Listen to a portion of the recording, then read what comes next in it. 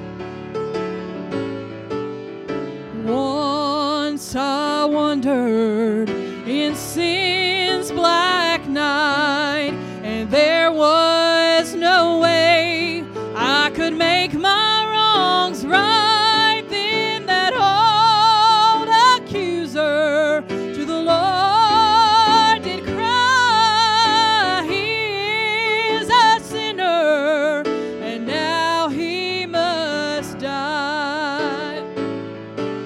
Then I heard a voice saying, Father, I'll go and I'll pay his sin debt in Calvary's flow. I'll bear in my body the marks of the cross to save that child who is sin sick and lost. And it's still the blood that saves from sin.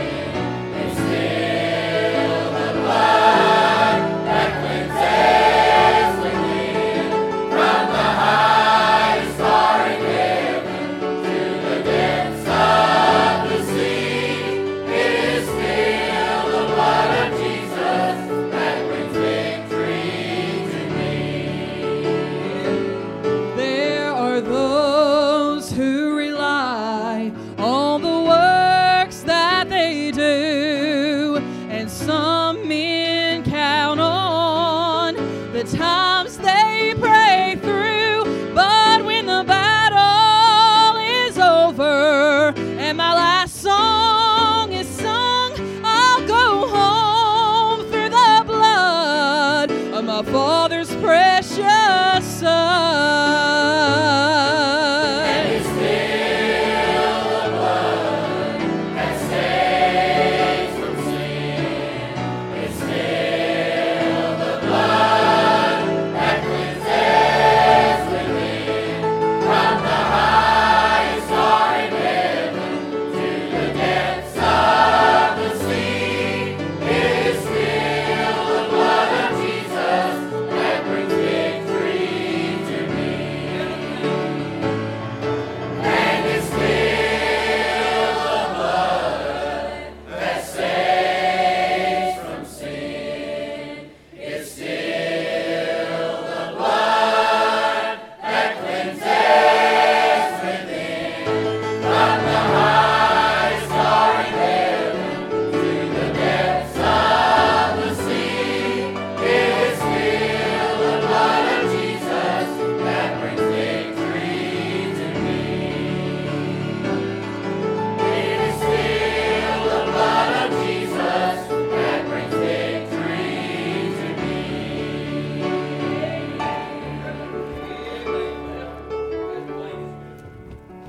Thank the Lord for the blood this morning. Thank you, Savannah. Thank you. Would encourage you again, and I do this quite often, to make Sunday school a part of your weekly routine. It'll help you, and had a good Sunday school hour this morning. I know Brother Adrian read a lot of Scripture out of Daniel 6, and I'm going to read a lot of Scripture out of Joshua chapter number 8, but when you think about it, that's what it's about. That's what will help me. That's what will help you. There's no trickery behind what we're doing. We're just trying to give you Scripture, and that's what God deals with, and that's how He works today. And I hope that something said or done today will be help and encouragement and a blessing to you out of Joshua chapter number 8. For sake, I'm not going to ask you to stand.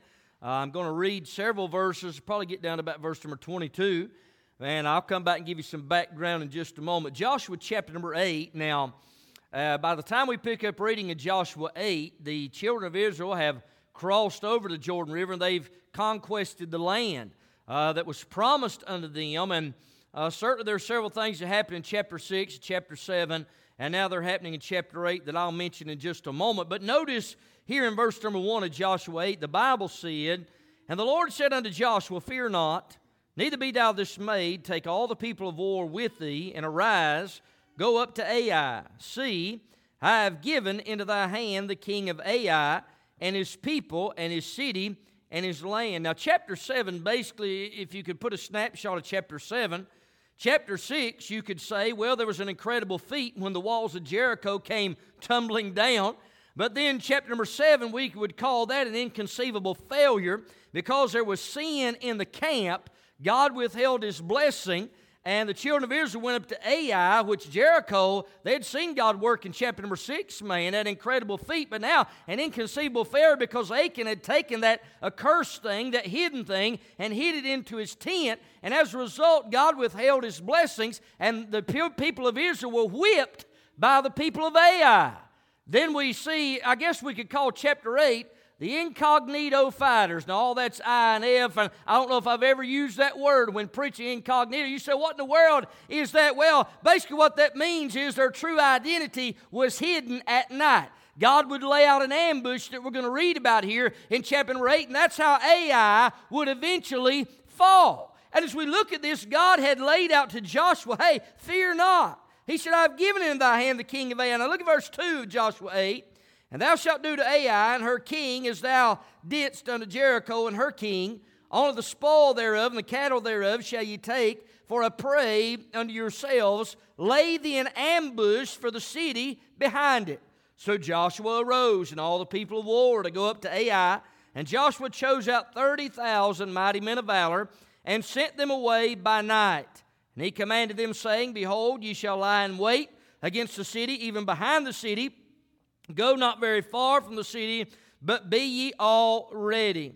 And I and all the people that are with me will approach unto the city. It shall come to pass when they come out against us, as at the first, then we will flee before them. Because that's what happened before in chapter number 7. They went, and the men of Israel were smitten, and they fled. So Ai, the men of the city, has already seen that. But notice, Joshua's going to use that as strategy. Look at verse 6. For they, being Ai, will come out after us till we have drawn them from the city, for they will say, they flee before us as at the first. Therefore we will flee before them. Then ye shall rise up from the ambush and seize upon the city, for the Lord your God will deliver it into your hand. And it shall be, when ye have taken the city, that ye shall set the city on fire, according to the commandment of the Lord shall ye do. See, I have commanded you. Joshua therefore sent them forth, and they abode to lie in ambush, and abode between Bethel and Ai on the west side of Ai. But Joshua lodged that night among the people. Now, originally I was going to read to verse number 22. We're going to stop right there and we're going to preach. Let's pray. Father, as we bow, God, in your presence, Lord, this morning we sure do love you. We thank you, Lord, for the opportunity just to assemble in your house. Thank you, Lord, through the blood, and it's by the blood, always will be the blood. God, thank you for the sacrifice that was made that forgave my sin, forgave others. Thank you that heaven's a prepared place for prepared people. And Lord, we thank you for the word of God. And Lord, I ask, God, that you would add a blessing to the reading of it right now. Lord, touch every heart. If there's one listening that's lost, God, would you save them? Help this feeble preacher now to decrease. Lord, I confess that you're everything. Lord, I'm nothing. Meet every need now, and we'll give you thanks for we ask it all in Jesus' name.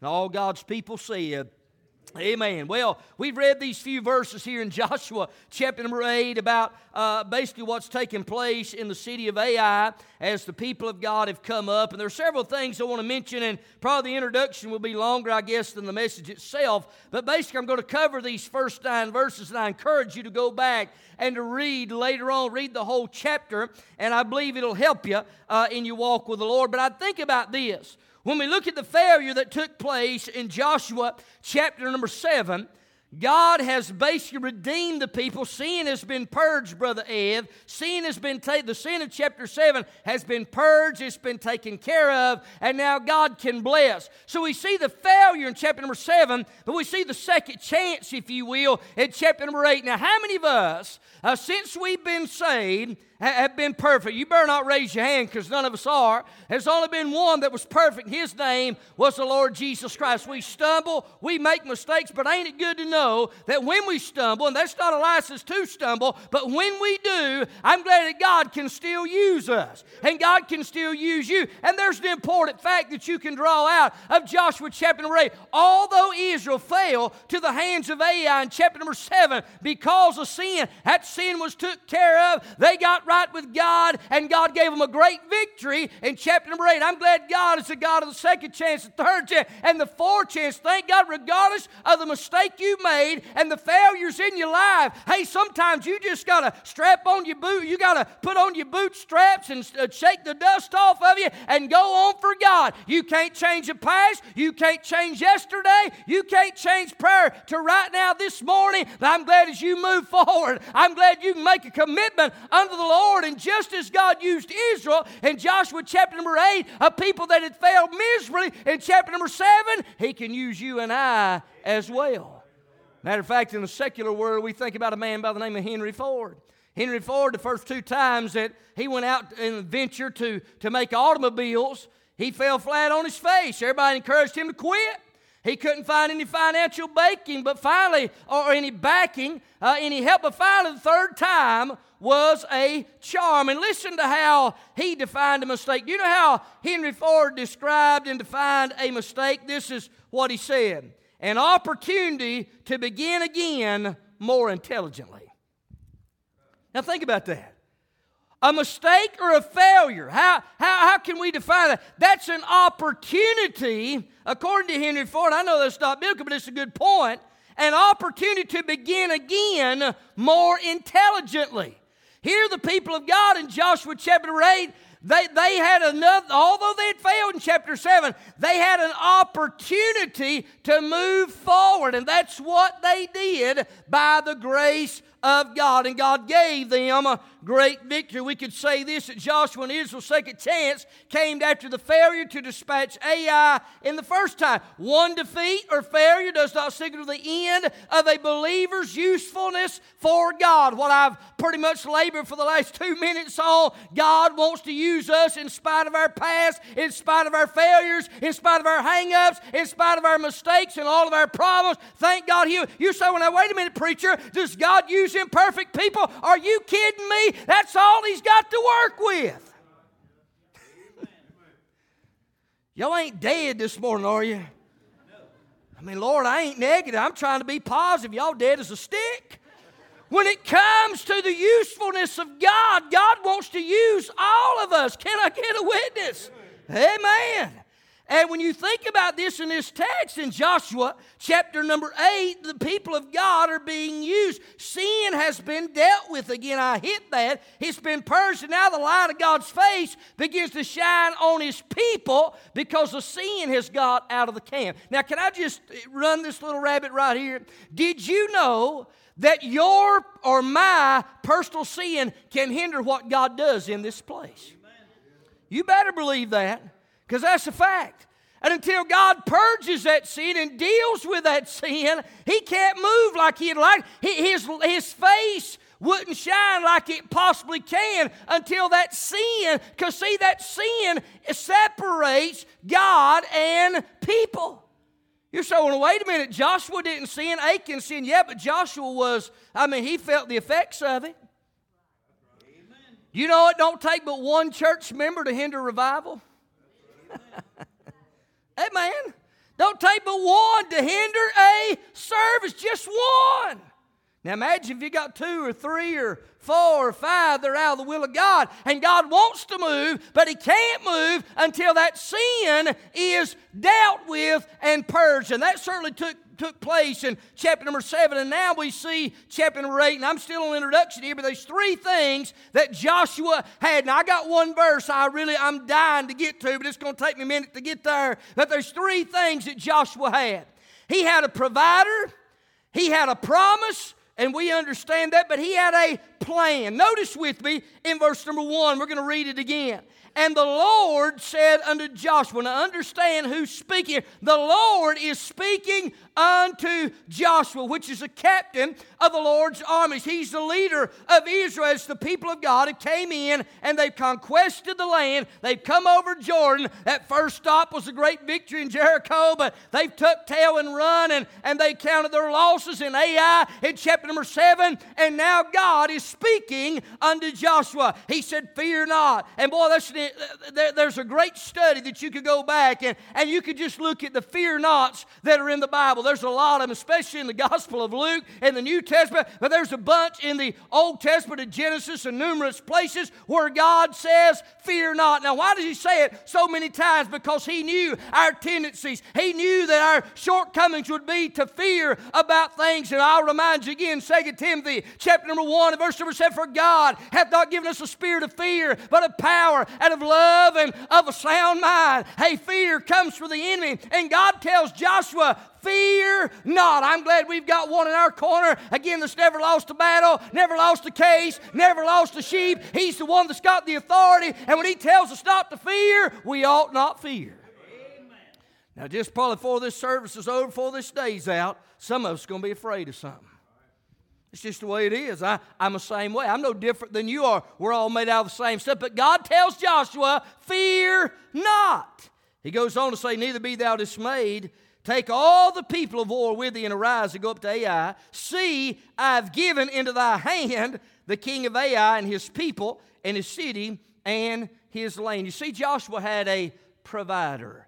Who is that provider? It's none other than the Lord. We just introduced to him there in verse number 1. And the Lord said unto Joshua, fear not, I have given the king of Ai into thy hand. Joshua had a provider. Now, some of them might say, no, wait a minute, preacher, time out now. That's been many, many years ago. That's Old Testament. Hey, that's the same God I serve.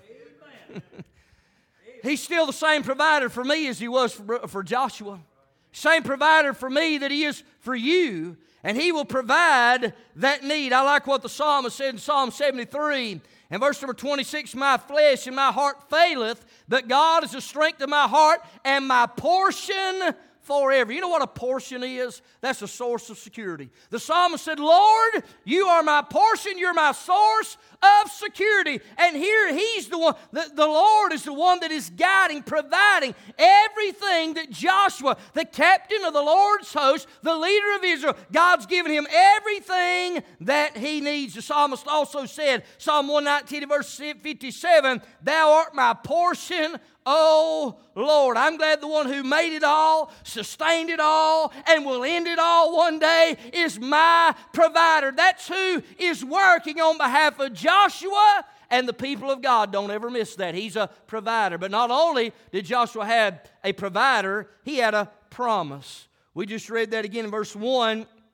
I have given, now this is God talking unto Joshua, I have given into thy hand, the king of Ai. That's a promise that God made. Do you know God always keeps his promises? We don't always keep our promises, and there's things that we may aspire or strive to do.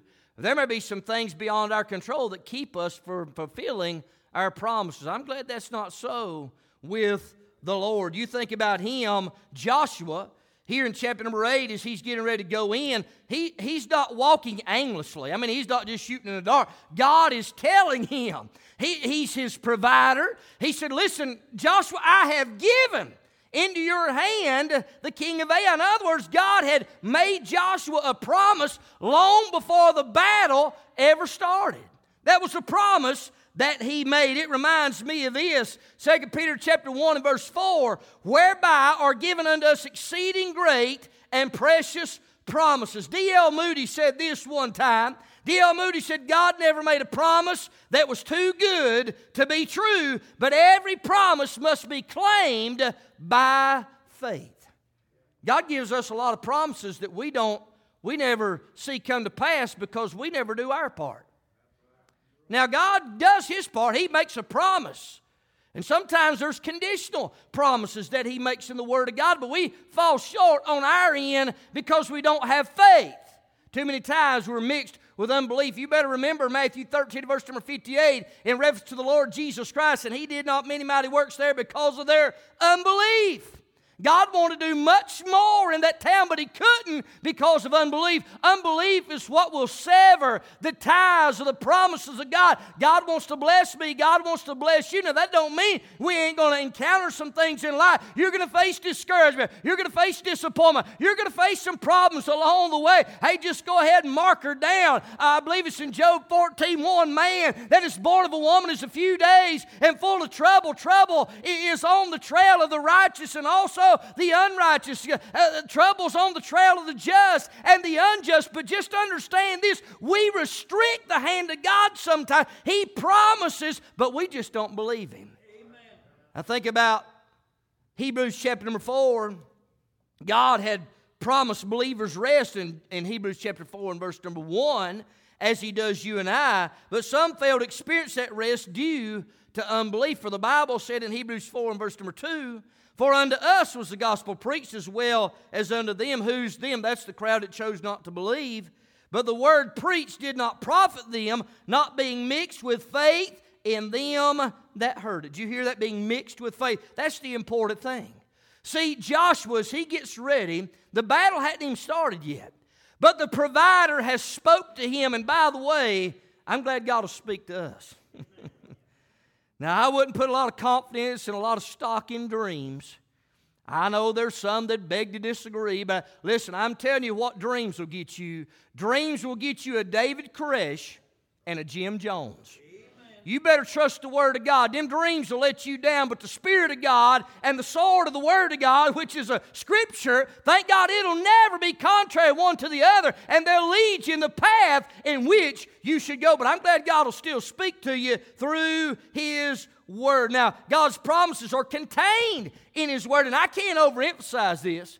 I mean, I'm pro-Bible. That's really all I have to share with you. But we need the Word of God so much in Ephesians 6, New Testament economy, in the day and hour, the age of grace in which we live. He talks about the whole armor of God, but that greatest offensive weapon that we have is the sword of the Spirit, which is the Word of God. For in Ephesians chapter 6, verse number 17, the Bible said, and take the helmet of salvation and the sword of the Spirit, which is the Word of God. Now think about this for a moment. In the secular world, let's say somebody's getting ready to go off to war. Let's say it's a Marine or somebody in the Army or Navy or what have you. They're getting ready to go into battle. How many generals, Brother Harold, would say, all right, boys, now, we got guns, but we're not going to let you have none. We're not going to really tell you what's going to take place. You just go on and find out for yourself. You wouldn't send a soldier unarmed and unprepared into battle, now would you? We wouldn't do that. But you know what will happen when we get out of the Word of God and get away from the Word of God? We're unarmed and we're unprepared in a world that is full of battles. But Joshua, he's got a promise. He's got a provider, but he's got a plan. Now I'm moving because I still got to get to the verse that the Lord laid on my heart. The Lord gave him a plan. Now, when you think about Jericho, chapter number 6, it's pretty simple. There was a week of marches in the daylight. We understand that God's army was united as they circled around the walls. You see in Joshua chapter number 6, the walls fell down flat. You will not see that in Joshua chapter number 8. Quite the opposite. You say, what are you talking about, preacher? Well, think about this. Ai involved a covert night operation that prepared for a daylight attack. As you continue reading, the army was split up. There was 30,000 in one place, there's 5,000 in another, and Joshua led the other crowd from the north side. As you read your Bible and you go on, you'll see that. The army was split up, and the walls didn't fall down. As a matter of fact, they were burnt. They were burned. There's a great difference. Now, what's that got to do with anything, preacher? Well, you better get this right here. God is the source of our victory. He may give us a victory in a certain way yesterday. God can still give us victory today, but it might be through different means. Does that make sense? Now, God worked in Joshua 6 in a miraculous way. They were following what God told them to do, and they're following what God told them to do here, but they had a plan and they had a strategy, and God still honors obedience unto His Word, but God gave them victory a different way in chapter number 6 than He's getting ready to in Joshua chapter number 8. Now, basically the summary of the battle, without reading the text, and you can go back and look at it, Joshua and Israel basically marched about 15 miles because they were in Gilgal, and they're heading to Ai. 30,000 were to lay in ambush to the west according to the Word of God. 5,000 were to be between Ai and Bethel. Now that was about 2 miles away. Somebody might say, well, now why did God put those 5,000 over there between Ai and Bethel? Because Bethel were neighbors and friends of Ai, and they knew that they would come when they heard that Ai was attacked. They would come to give aid unto those neighbors. So those 5,000 would take care of the crowd from Bethel. And you read on a little bit later, Bethel and Ai, both of those towns were emptied out. They come out to help one another, and all of them were destroyed. But Joshua and the men that were with him, he came in from the north, and what they did, as they approached the walls that day. Ai seen what was taking place, and Joshua and his men took tail and run. Now that's what took place in chapter number 7, and they got chased away. So the king of Ai sent everybody out of the city to go after him, but he didn't see the 30,000 that were laying in wait. As Joshua would hold up that spear, God said, you hold up that spear. And when he did, that was a summons to the crowd to go in and to take the city and to burn it with fire. Now the men of Ai have been pulled away from the city. And now Joshua and the people of God turn there and they begin to engage Ai. And a great slaughter takes place. And men of Ai look back, they see the smoke of their city coming up. That's the last thing they saw before they were killed and were destroyed. But understand, God had laid out a plan. Now, preacher, what's the whole point of the plan that was laid out? Well, the work of the Lord requires strategy. Everybody stay with me now. You know, the church is not a business, but you basically have to operate it as a business. So there's those that would disagree with that, but it really don't matter. The work of the Lord is a strategy. You don't get from point A to point B without some planning and some strategy along the way. You have gains, you have losses, you have gains, you have losses. Sometimes you have a little trouble, sometimes you have a little discouragement, a little disappointment, but you stay the course with strategy and a plan. It's been a well-spoken thing of mine, and it'll work in spiritual realm and also in the secular realm. A failure to plan is a plan to fail. Now, if you don't believe it in the business, if you don't plan ahead, you're going to fail. In the ministry, if you don't do some planning and some strategy ahead, you will fail. You say, well, wait a minute, preacher. We believe in the imminent return of Christ. That's exactly right. It could be today. It could be 100 more years. But listen, we got to make plans and preparations for the future just in case the Lord tarries His return, because it takes planning and it takes strategy. Just fly by the seat of your pants, man, you get in trouble, spiritually and secularly. So there was a plan. Now, so Joshua had 3 things, and all that's introduction. He had a provider, he had a promise, and he had a plan. Now, all of us, I believe we can apply some of those things to our heart and life as well. But I want you to notice something here. Joshua chapter 8, the last verse that I read was verse number 9. God showed me this the other day. I was going back cross-referencing some things with a study of the life of David. Lord willing, we'll be back there tonight. But notice verse number 9. Joshua therefore sent them forth, and they went to lie in ambush, and abode between Ethel and Ai on the west side of Ai. But Joshua lodged that night among the people. So basically what's happening is the Ai and all the inhabitants have came out. Joshua lifts up that sword, and now the battle is taking place. The battle didn't take place in Ai, and it didn't take place in Bethel. If you with me, say amen. The Bible said in verse number 9, and they abode, that's the army, abode between Bethel and Ai. Now here's the message, don't miss it. You see, Brother Ed, the battle was not in a place called Ai. You go back to the original, you know what Ai means? It means a heap of ruins. Now, get that. I'm going to say that a bunch here in just a minute. But Ai means a heap of ruins. Now, Bethel, Beth meaning house, El meaning God, means the house of God. So Bethel, its word means the house of God. Ai means a heap of ruins. The battle wasn't in a heap of ruins. The battle wasn't at the house of God. It was somewhere in between. Now, there's a message in that, and that's what I want to preach on for just a minute. The battle between Bethel and Ai, or in other words, a battle between the house of God and the heap of ruins. Out of everybody that's in here, we're on one of those two roads. You're heading to the heap of ruins or the house of God. And the battle is right smack dab in the middle. That's where you and I live. And the battle does rage on. Oh, yes. Yes, sir. Yes, ma'am. You might be doing good today. Honey, you better just hang on and put on your spiritual seat buckles because, honey, there's a battle on the horizon. If you live long enough, now there's two destinations. We know that. Jesus multiple times. Matthew chapter number 7, that is a chapter of twos. There's two gates, two foundations. We see that.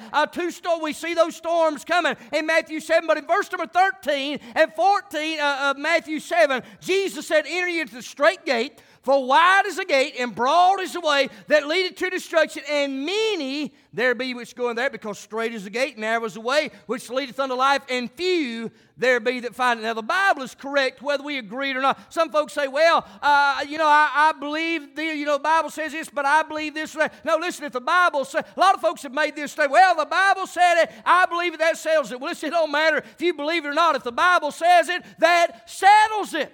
There's two roads.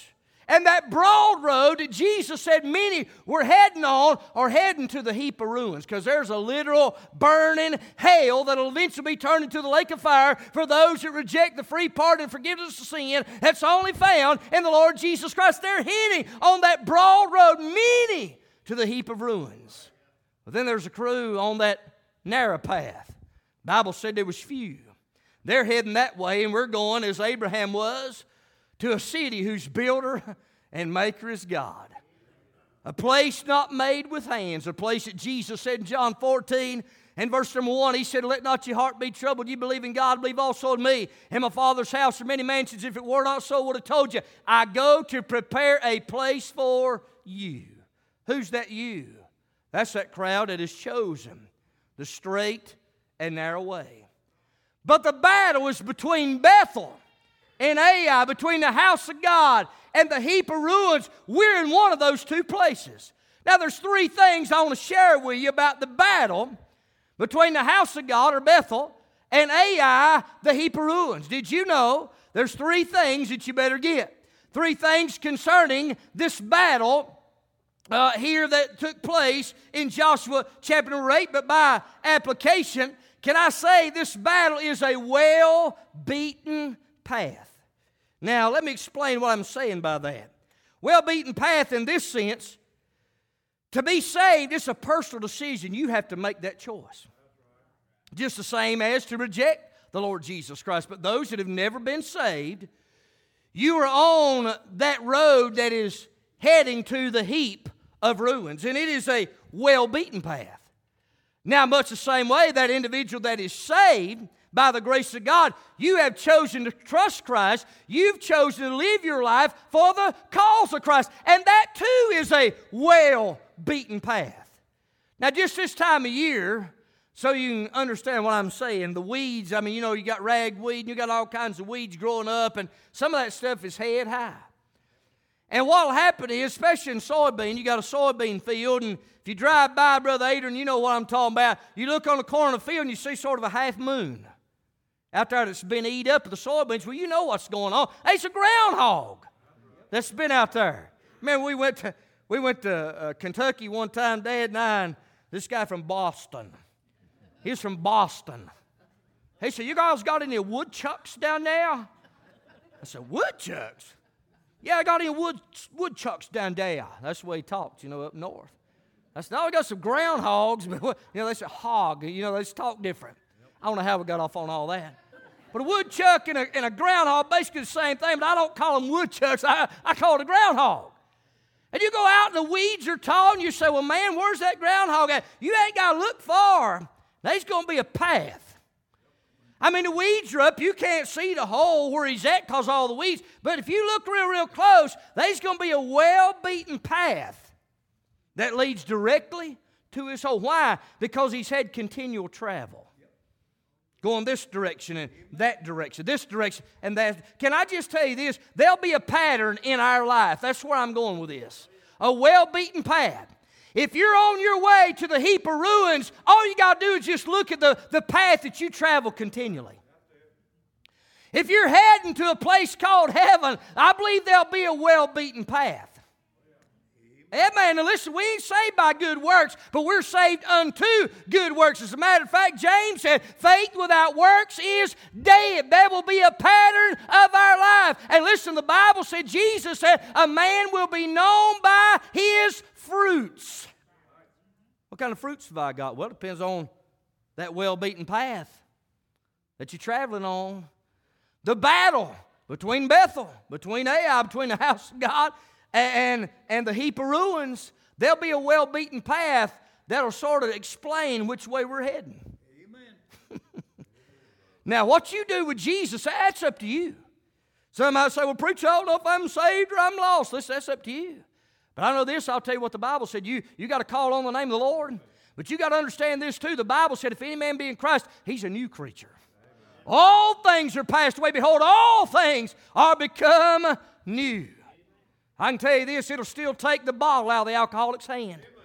Amen. It'll still take the needle out of that old drug addict. It'll take the sourness out of that old sourpuss and put some sweetness down in the gable end of your soul when you get yoked up by faith to the King of Kings and the Lord of Lords. I'm telling you, He'll make a difference in your life. You won't be perfect. Will you stumble? Will you fail? Absolutely. If you live long enough, that's exactly right. And that's what will take place. But thank God you can be forgiven and God can use you. But the battle between the house of God and the heap of ruins will be a well-beaten path to explain which way we're heading.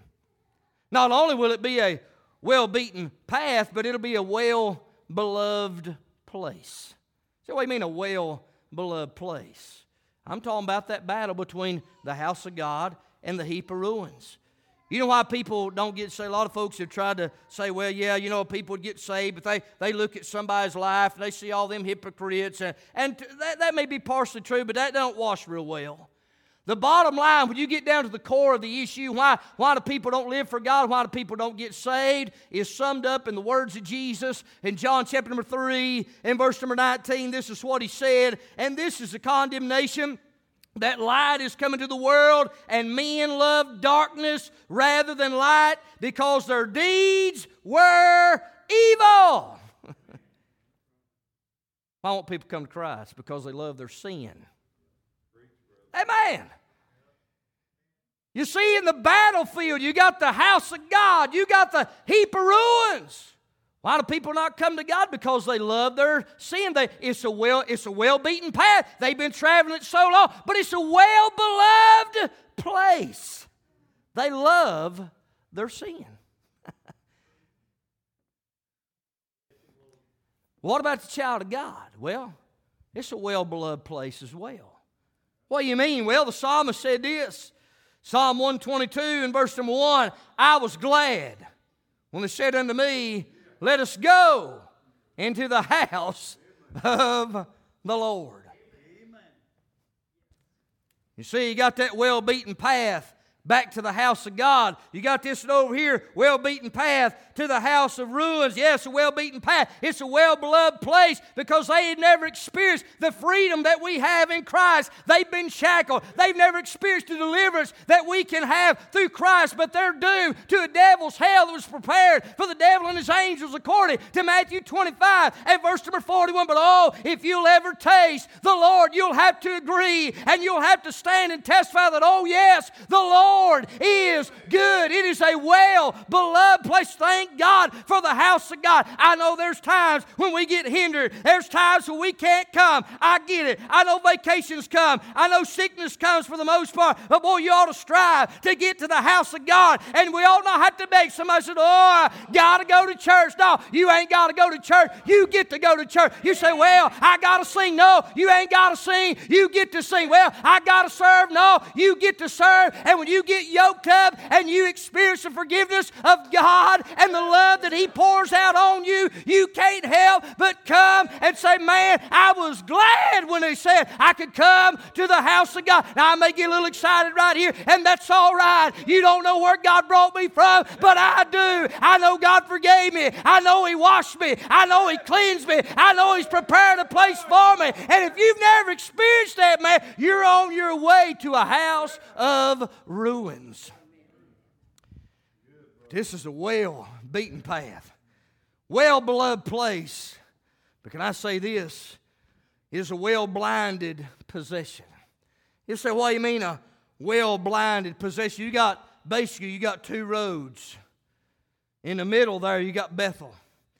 You got a well-beaten path on both sides because it's been traveled a lot.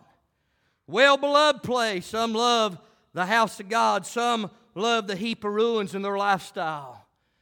But it's a well-blinded possession for both. You see, today lost people really, they've been blinded, Brother Harold, to the fact of what waits ahead. Because if lost people really understood, and if you could just pull back the covers or the heart of the earth and just see in hell today, that'd be all it takes. Well, listen, God gives us a description of that in Luke 16. That rich man being tormented in that flame, begging for one drop of water to be put on his tongue. He probably heard, somebody probably told him about God, somebody probably told him he could be forgiven of his sins, but he chose to walk down that well-beaten path. Why? Because it was a well-beloved place. He loved his sin. He loved how his flesh felt. He loved those sensual desires, and he gave into those lusts. He done all that stuff, and finally, he closed his eyes in death, and hell became a reality. But during his lifetime, it was a well-blinded possession. You know what you got to look forward to apart from Christ? And listen, I'm not being ugly. I'm not being mean. You've got a real hell to look to. That's your possession. By simply rejecting Christ. Amen. Now, right now, you're blinded. Listen, God doesn't, or the devil doesn't blind your eyes. The Bible tells us what he blinds. 2 Corinthians 4 says, but if our gospel be hid, it is hid unto them that are lost, in whom the God of this world hath blinded the minds of them which believe not, lest the light of the glorious gospel of Christ, who is the image of God, should shine unto them. Why does the devil blind our minds? Because he don't want you to see the end result. You see, it's a blinded possession to that crowd that's got a well-beaten path. They living in sin. They love sin. It's a well-beloved place, but it's a well-blinded possession. Because I don't know many, even atheists, they say, well, there ain't no such thing as God. There's no atheist in hell. You say, what do you mean, preacher? There ain't no atheist in hell. Well, an atheist don't believe there's a God. When they get down there, all that unbelief's gone. But it's too late. There's no purgatory. There's no second. Folks, listen. We get one shot at this thing called life. One shot. That's it. That's it. And I don't know which road you're traveling on, but if you're heading down that broad road that leads to destruction, you've been blinded. You say, oh, preacher, I'm having a time of my life. I'm drinking, I'm cussing, I'm doing my own thing, I'm a womanizer or whatever. You're doing this, that, and the other. There's a payday coming. Amen. And right now, you're blinded. But friend, if you're lost in sin, boy, today is the day of salvation. But what about the child of God? Did you know even for you and I, it's a well-blinded possession. See, we read the Scripture about what awaits, but really, you can't even imagine what God has waiting for the child of God. Amen. Listen to this. 1 Corinthians chapter number 2 and verse number 9. The Apostle Paul said under the inspiration of the Holy Spirit of God, but as it is written, eye hath not seen nor ear heard, neither have entered into the heart of man the things which God hath prepared for them that love Him. Now this is coming from a man that was called up into the third heaven. 2 Corinthians chapter 12 and verse 4. How that he, and that was Paul himself, was called up into paradise and heard unspeakable words which it is not lawful for a man to utter. Now we read in the Scripture, you read in the book of Revelation about some descriptions of being in the presence of God. We know 2 Corinthians 5 verse number 8, we are confident, I say, and willing rather to be absent from the body and to be present with the Lord. That's enough for me. But man, we won't fully realize what's waiting on the other side till we get there. Amen. 1 Corinthians 13 and verse 9 puts it this way. For we know in part and we prophesy in part, but when that which is perfect is come, then that which is in part shall be done away. And I believe that's speaking about the coming of Christ. So listen to verse number 11. There's a lot of people that if you could memorize one verse and apply it to your life, this is the verse that a lot of people need. And I'm talking to believers too, by the way. 1 Corinthians 13 verse 11. When I was a child, I spake as a child. I understood as a child. I thought as a child. But when I became a man, I put away childish things. A lot of folks need to put away some childish things. Amen. But the Lord said there, we know in part right now, but then He goes on to say in verse 12, for now we see through a glass darkly. Oh, if you look through a dark glass, it's not real clear. But He said, now we see through a glass darkly, but then face to face. Now I know in part, but then shall I know even as also I am known. You see, to the child of God today, say, preacher, what's the benefits of me giving my heart and life to Jesus? Well, heaven's going to be your home one day. You can be forgiven of sin. You can cast your care upon Him because He cares for you. Will your problems go away? No, not necessarily, but understand this. We're somewhere, everyone listening to me right now, we're somewhere in this battle. This battle between Bethel, again, Bethel, Beth being house, El being God, the house of God, Ai, Heap. We're somewhere in between that, and that battle's going on in Joshua's day. It's a well-beaten path to that crowd that's on their way to hell. You keep going to the hell holes of the world because it's a well-beaten path. But for the child of God, man, you make the things of God a priority in your life. It's a well-beaten path. It's a well-beloved place. Amen. It's not a drudgery to be around God's people or God's house. It shouldn't be. Amen. Same thing for the lost man. Why don't he get saved? Because he loves his sin. But it all comes down to this. It's a well-blinded possession. Because see, if lost people really, really gripped and understood, man, you know, if I don't get saved, if I don't ask Jesus to save me, I'm going to die in my sin. And I'm going to hell. And I'm never going to get out. I'm going to eventually be cast into the lake of fire. And it's a real thing. Sister Savannah's coming. But for the child of God, I don't think we really grasp it either, Brother Randy. We close our eyes in death over here. We sure don't gain the inheritance of heaven because of our good deeds or our good works or our good efforts. Man, it's by grace. God's unmerited favor. That's how much He loves us.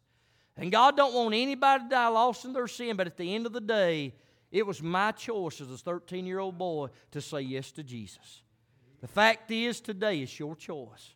You can say yes to Jesus, or you can say no to Jesus. But the battle right now is between the house of God and the heap of ruins.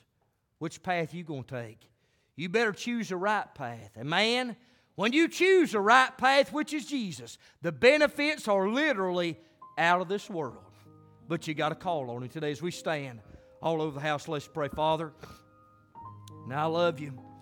Thank You, Lord, for the opportunity, Lord, to preach Your word. Lord, I've done my very best to preach the message of the hour. I pray for that one that may be teetering. God, someone here today maybe never been forgiven of sin.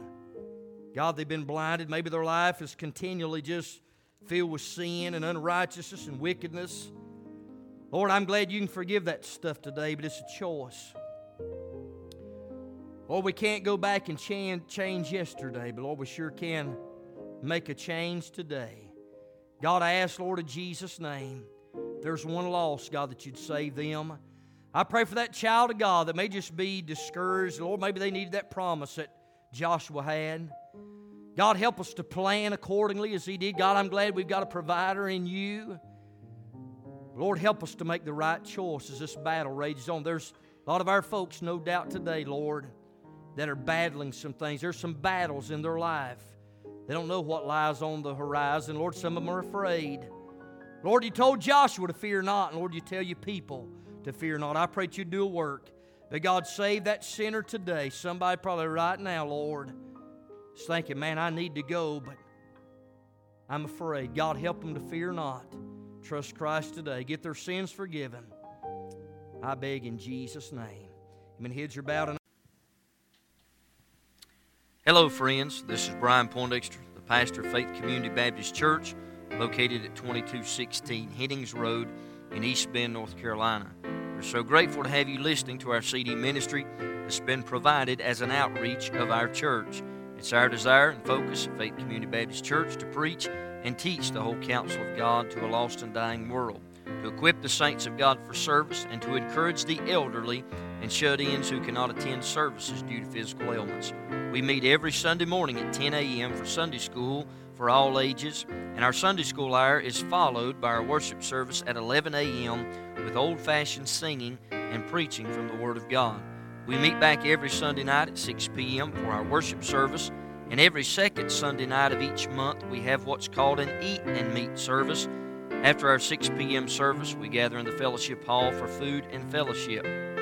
On Wednesdays, we meet back at the church for our midweek worship service with choir singing and preaching again from God's holy word. Our ladies prepare a meal each Wednesday prior to our service from 5:30 p.m. to 6:30 p.m. I give you and your family a cordial invitation to be with us at any or all of our service times. Above all, you may be listening today, and maybe you've never made a personal commitment to the Lord Jesus Christ. Friend, that's the greatest decision anyone can ever make in this life. Too many folks prepare for vacation, they prepare for retirement, they seem to prepare for everything, but sad to say, many make no preparations for eternity. The reality is very clear. We all will leave this world someday, for the Bible says in Hebrews chapter 9 and verse 27, and as it is appointed unto men once to die, but after this the judgment. You must understand that you are guilty before a holy God. Romans 3:23 said, for all have sinned and come short of the glory of God. The prophet Isaiah said in chapter 53 and verse 6, all we like sheep have gone astray, we have turned every one to his own way, and the Lord hath laid on him the iniquity of us all. You must understand that your good words and good works and good deeds will not get you to heaven. Isaiah 64 and verse 6 says, but we are all as an unclean thing. All our righteousnesses are as filthy rags, and we all do fade as a leaf, and our iniquities, like the wind, have taken us away. Ephesians chapter 2, the Bible said, therefore by grace are you saved through faith, and that not of yourselves, it is the gift of God. You must understand that you're loved. I'm thankful that in John 3 and verse 16 it said, for God so loved the world that he gave his only begotten Son, that whosoever believeth in him should not perish but have everlasting life. Romans 5 and verse 8 declares, but God commendeth his love toward us, in that while we were yet sinners, Christ died for us. You must understand and realize there's only one way to stand right before God. There's not many ways, there's only one. Jesus said in John 14 and verse number 6, he said, I am the way, the truth, and the life. No man cometh unto the Father but by me. Acts chapter 4 and verse 12, the apostles' message was very simple. There in Acts chapter 4 and verse number 12, they said, neither is there salvation in any other, for there's none other name under heaven given among men whereby we must be saved. You might ask the question, preacher, how can I be saved? That's what the Philippian jailer asked in Acts chapter 16, verse 30 and 31. He asked Paul and Silas, he said, sirs, what must I do to be saved? They said, believe on the Lord Jesus Christ, and thou shalt be saved, and thy house. Romans 10:9 said that if thou shalt confess with thy mouth the Lord Jesus, shalt believe in thine heart that God hath raised him from the dead, thou shalt be saved. You must ask God to save you. I can't do it. No one can do it for you.